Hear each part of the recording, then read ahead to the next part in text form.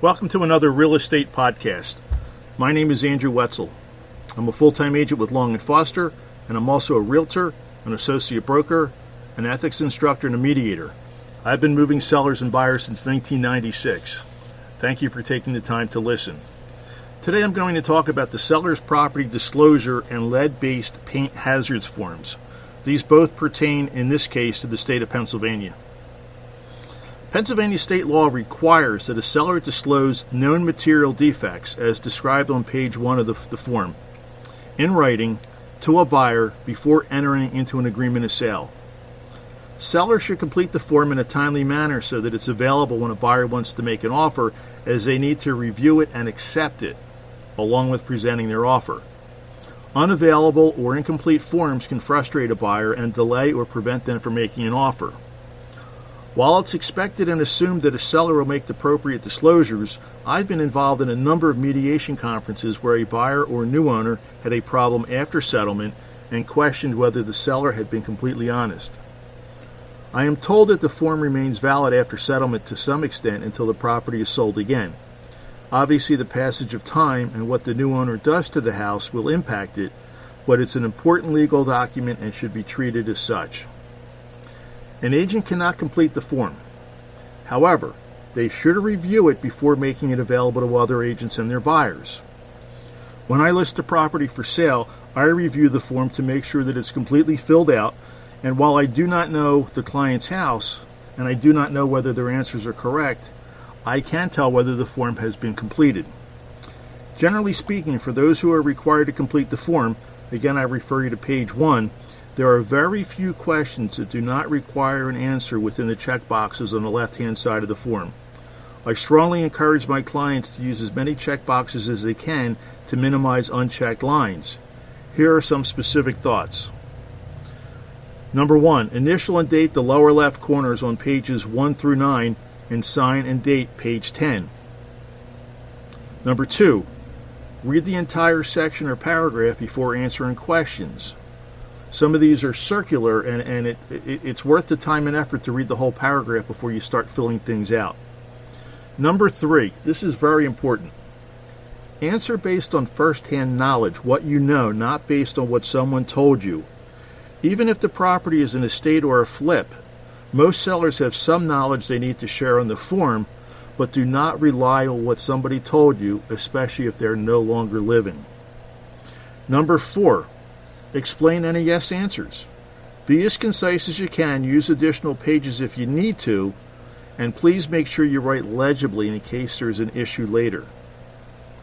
Number 5, answer all the questions, even if unknown or not applicable as the answer. Please do not skip questions or sections that do not seem to apply or jump ahead, as suggested, for example, on line 208 under the sewage system. Don't leave anything blank if you can fill something in, yes, no, unknown, or not applicable. In paragraph 16, other equipment and appliances, only check the items that are going to remain in the property, not those that are intended to be negotiable.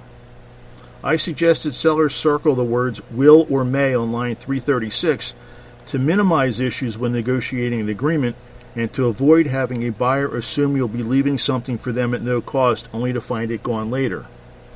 On a similar thought, some sellers leave things that they think are a favor to the buyer and the buyer doesn't want them.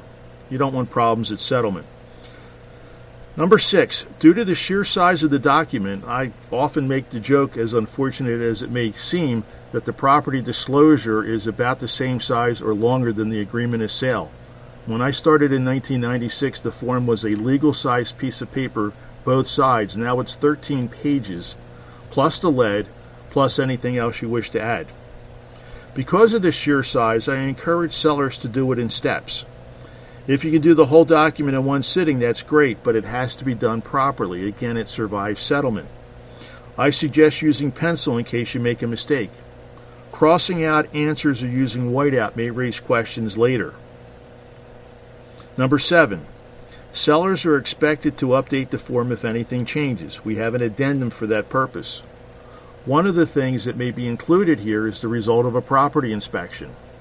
If a sale falls through, we can't just ignore the fact that the property was inspected.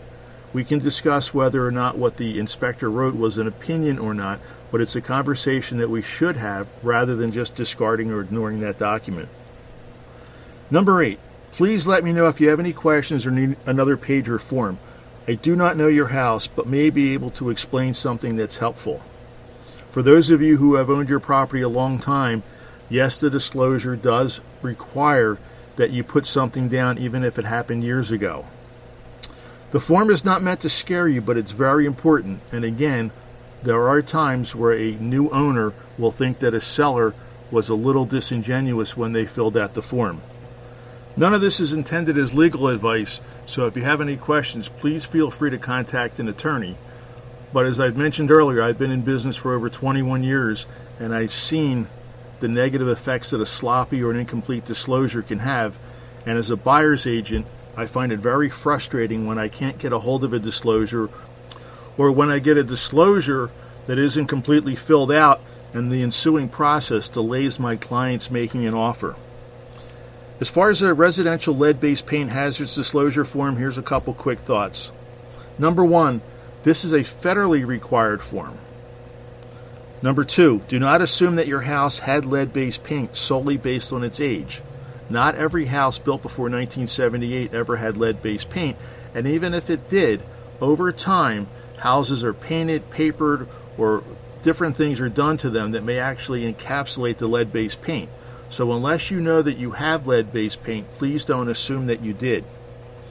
Number 3, there are 2 paragraphs requiring initials. Lines 12 or 13 and 18 or 19, and then a line for the signature and the date. Some people, I guess, after doing all the paperwork required with putting a listing on the market, start initialing everything. So again, it's 12 or 13 and 18 or 19. Again, as I said earlier, this is not intended as legal advice. Thank you again for listening to this podcast, and as I always like to say, hire wisely, we are not all the same.